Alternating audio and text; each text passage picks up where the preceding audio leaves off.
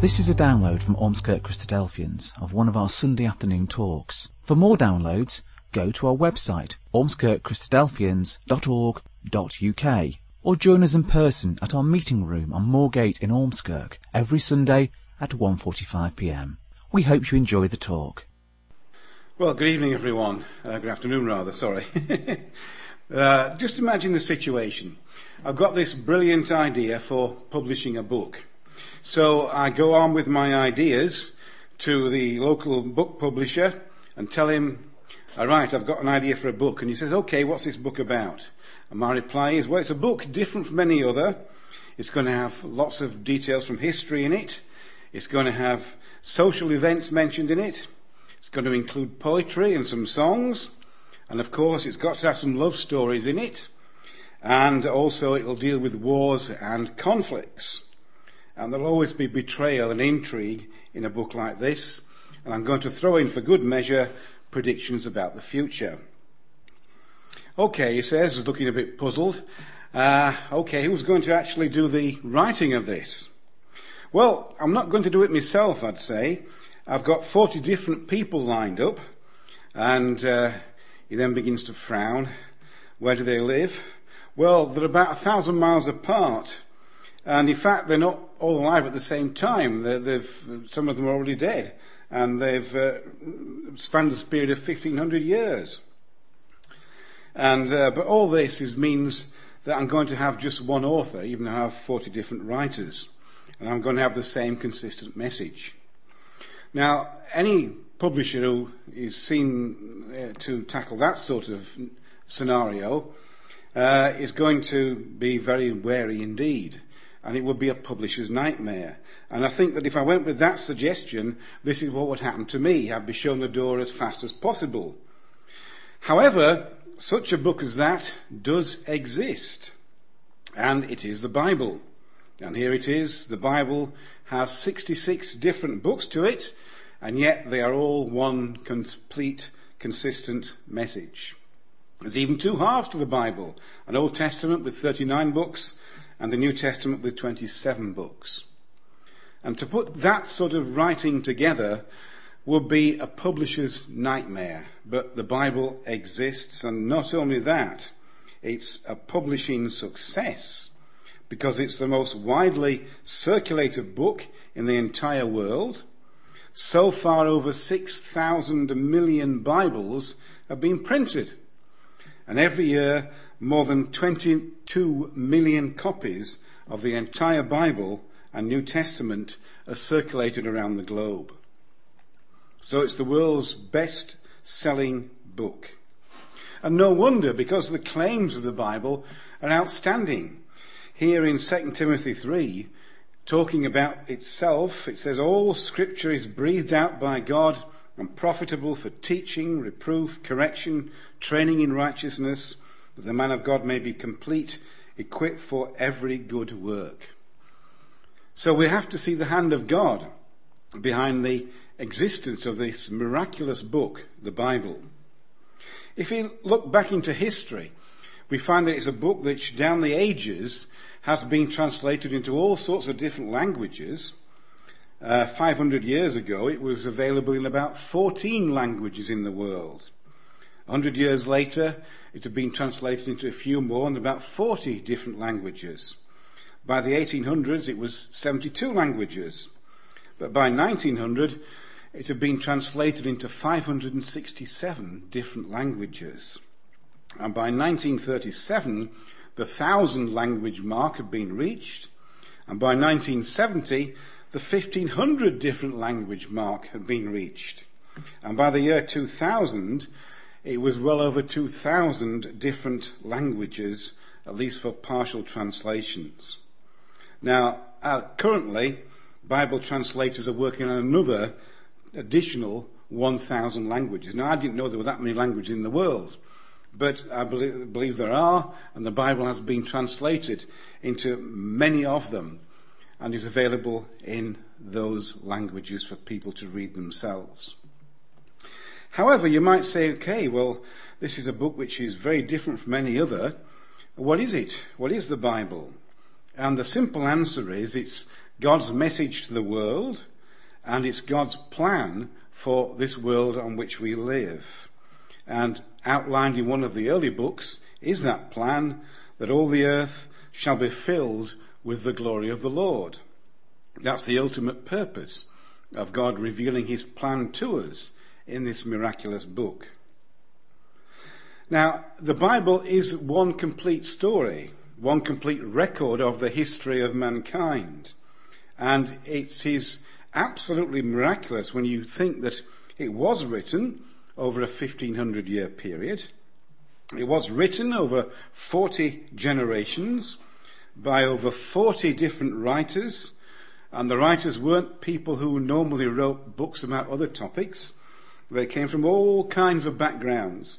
Some were kings, some were peasants, some were philosophers, some were fishermen, some were poets, statesmen, scholars, you name it. They came from that kind of background. And there's a record of at least one of them who says he was compelled to write the words of God, even though he was just a shepherd. It was written in many different places around the Middle East, yet the whole of that Bible is one complete miraculous message. And once read, it becomes obvious that it is one in message, it is one in principle, and it is one in purpose. And the purpose that it reveals is God's plan and purpose with this very earth on which we live. And that message is that there is a single gospel of salvation right from the start, right to the end of this amazing book. So here's a book which, as I've said, would be a publisher's nightmare, but God has brought it into existence, and in it he gives a consistent view of his wonderful plan for the world.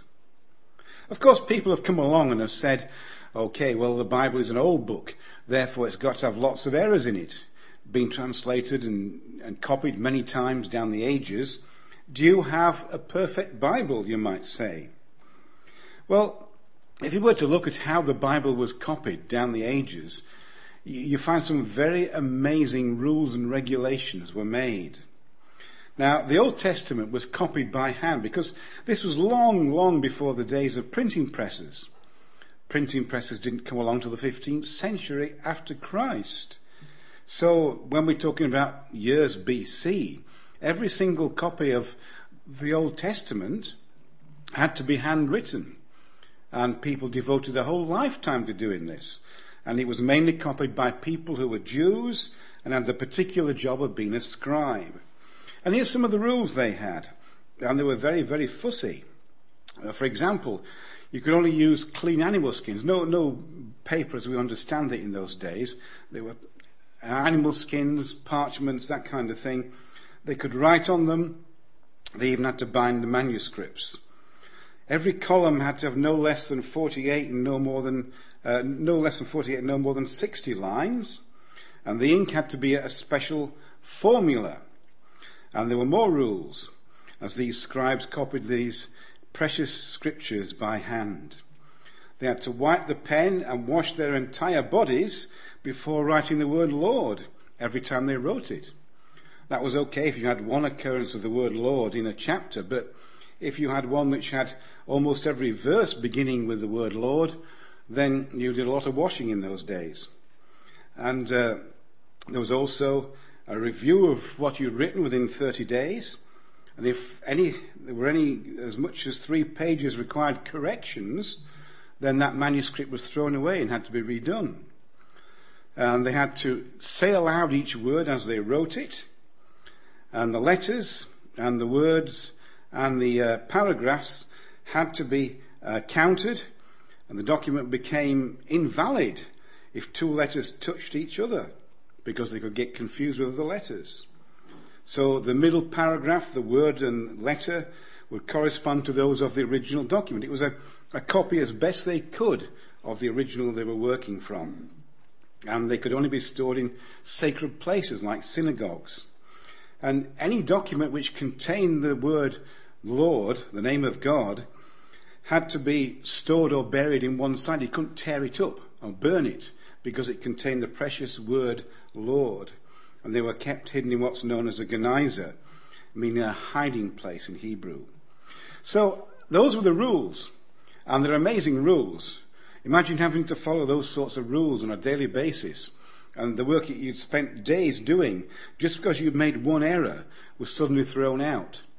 But you see, those rules preserve the accuracy of the Old Testament. So when we say, do you have a perfect Bible?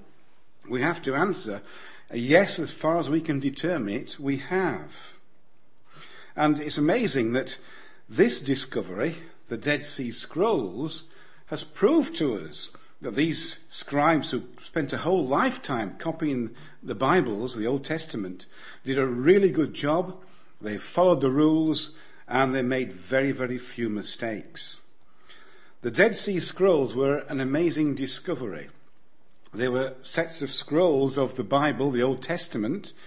They were hidden in earthenware jars in a place near the Dead Sea, hence the term Dead Sea Scrolls. And they've been preserved there for almost 2,000 years. They're almost 2,000 years old and discovered in 1947. So you almost had a buried time capsule. You know, nowadays people, the children at school will put a lot of objects and writings into a container and bury it in the ground as a time capsule for somebody to dig up in X number of years' time. Well, the Dead Sea Scrolls were just that. They've been left in these caves for a long, long time. So here is the time we have, about 500 AD, is the earliest completed Old Testament.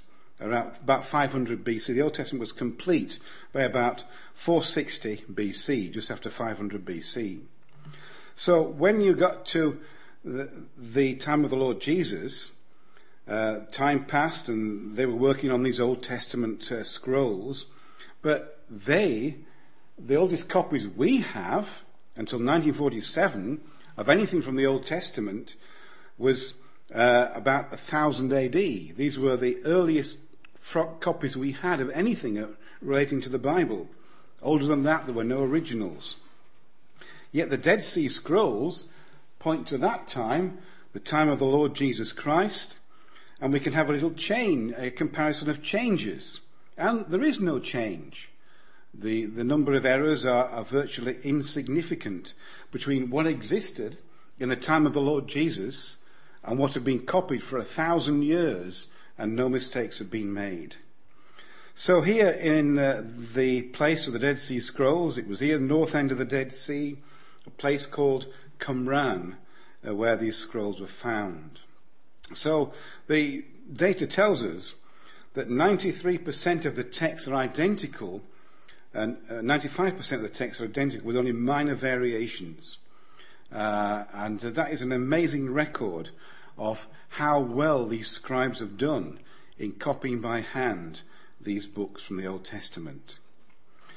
But we say the Bible's divided into two halves, and the books of the New Testament is the second half of the Bible, and there are the books down the left-hand side there, Matthew and the other three gospel writers, ending with the book of Revelation.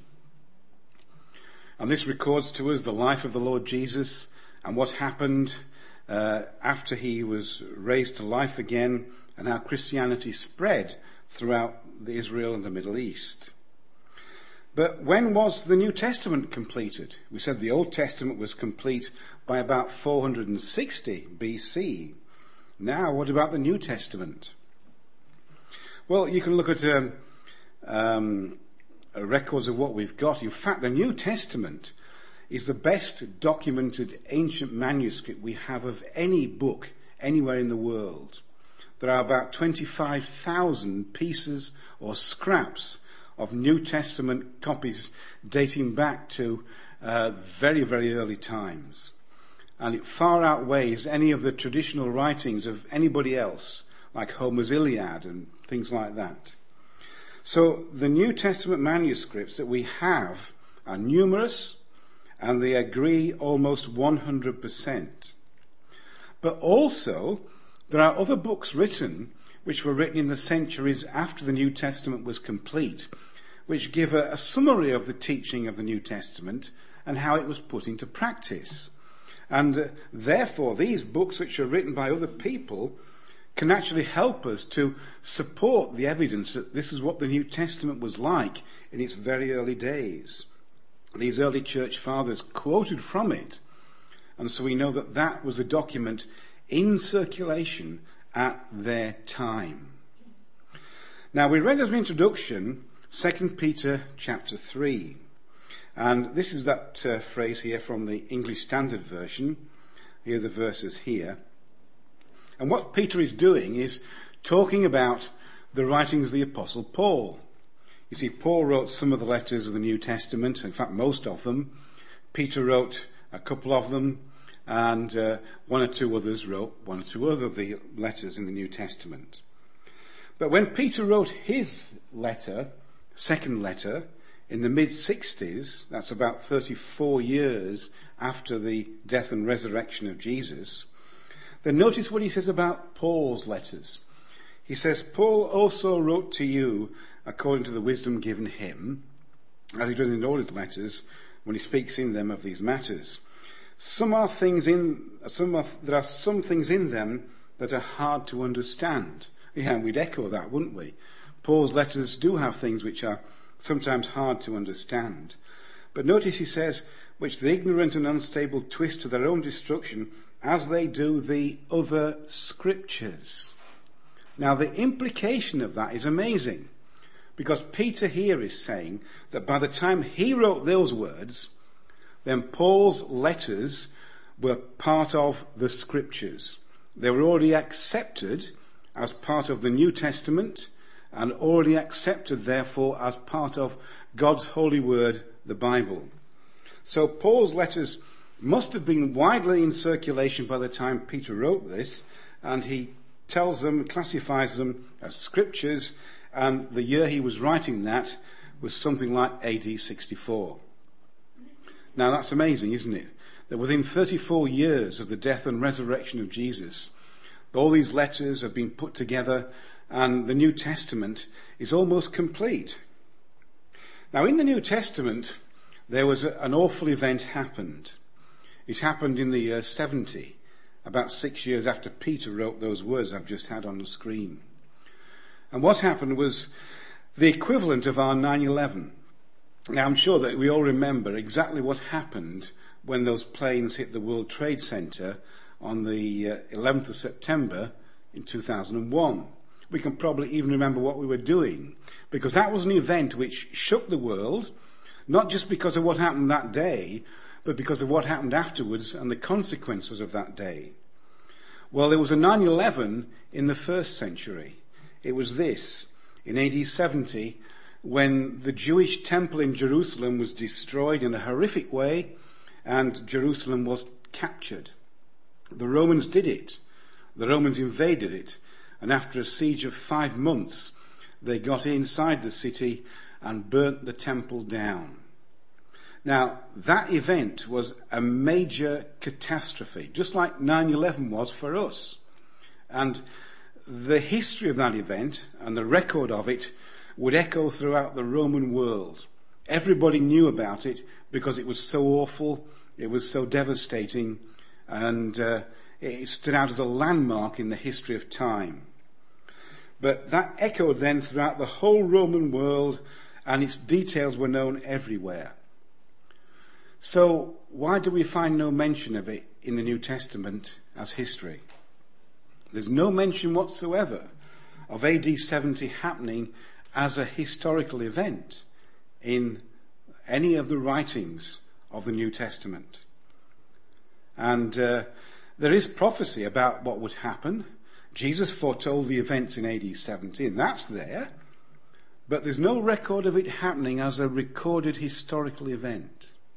Now, really, there's only one answer to that, and that's this, that when the writings of the New Testament were written, that event had not happened, else it surely would have been mentioned. Even now, people mention 9/11, and we're now 15 years after the event.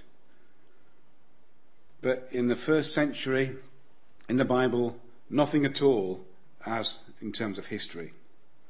Now, another thing as well, when you think of the New Testament, is that the Apostle John, who is considered to be the latest of the Old Testament writers, he mentions things to do with Jerusalem. In fact, he mentions features in Jerusalem which were destroyed in AD 70. So, for example, in John 5, verse 2, he particularly mentions a pool which has colonnades and a porch. Now, in AD 70, those were destroyed. But he says quite clearly in John 5, verse 2, that there is in Jerusalem by the sheep gate a pool, in Aramaic called Bethesda, which has 5 roofed colonnades. Now, that to me says that when John wrote those words, those porches, those colonnades were still there, and the pool of Bethesda was still there, and Jerusalem hadn't been destroyed by the Romans. So when John wrote those words, his gospel, it was before the events of AD 70. So John wrote before AD 70. And there's one or two other things like that in his gospel. In fact, as you look through the records of history in the gospels, you find these records of what happened, what took place, but no mention of AD 70. Because when they wrote those words, it hadn't happened. And so the writers all wrote those words within 40 years of the death and resurrection of Jesus. And you also find that John in particular fills in details about events which have taken place after the event he's talking about when he's doing his writing. So, for example, he mentions, put the passages up now, John 11 and John 2. Here's John 11. It's coming up on screen now. And he says, this is what John says in John 11. He says, it's when Jesus was, the authorities were planning to put him to death. And the high priest says, you don't understand that it's better for you that one man should die for the people, not that the whole nation should perish. But then John continues. He says, he didn't say this of his own accord, but being high priest, he prophesied that Jesus would die for the nation. And he continues, not for that nation only, but also that he might gather into one the children of God who will get scattered abroad. So from that day on, they made plans to put him to death. Now, those events in yellow hadn't happened at the time Jesus was crucified. They happened much, much later. John is talking about the calling of the Gentiles. And that began to happen about 15 years after the death of the Lord Jesus. But you see, John's writing this at a later point in time. So he records what's happened since the death and resurrection of Jesus, which he's mentioning in the context there. Now, when John records in John chapter 2 about Jesus talking of the temple, he says it's taken 46 years to build this temple. Will you raise it up in 3 days? That's what the Jews say to Jesus. And then John puts his comments in. He was speaking about the temple of his body. When, therefore, he was raised from the dead, his disciples remembered these things. So John says that, a few years later, 3 years later, Jesus rose to life, and the disciples remembered it.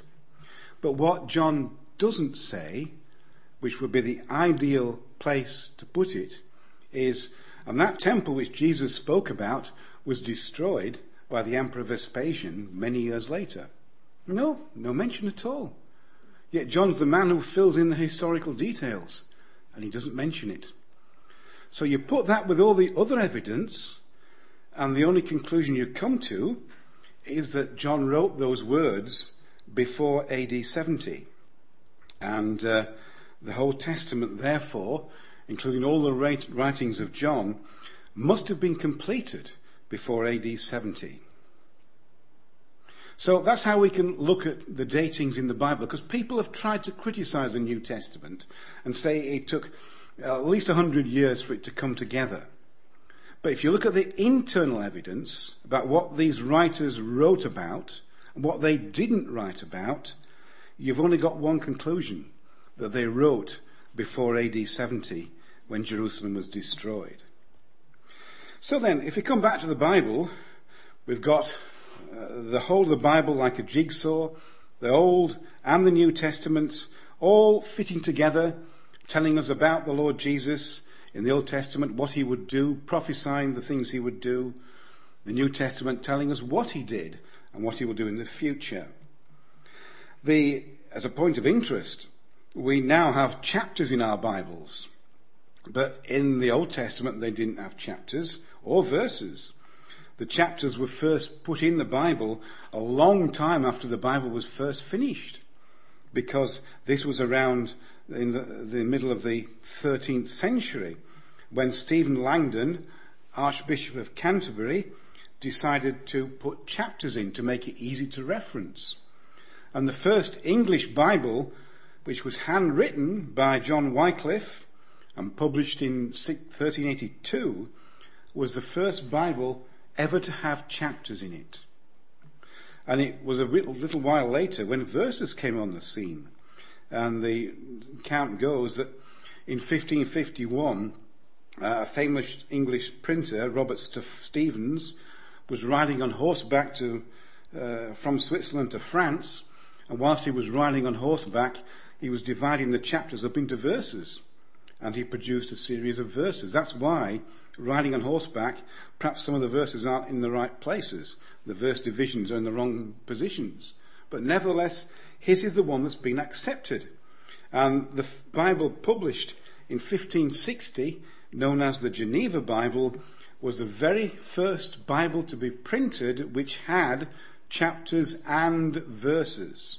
So now you can say, well, John 3 verse 16 says this. We couldn't before that day, not before 1560. It wasn't possible.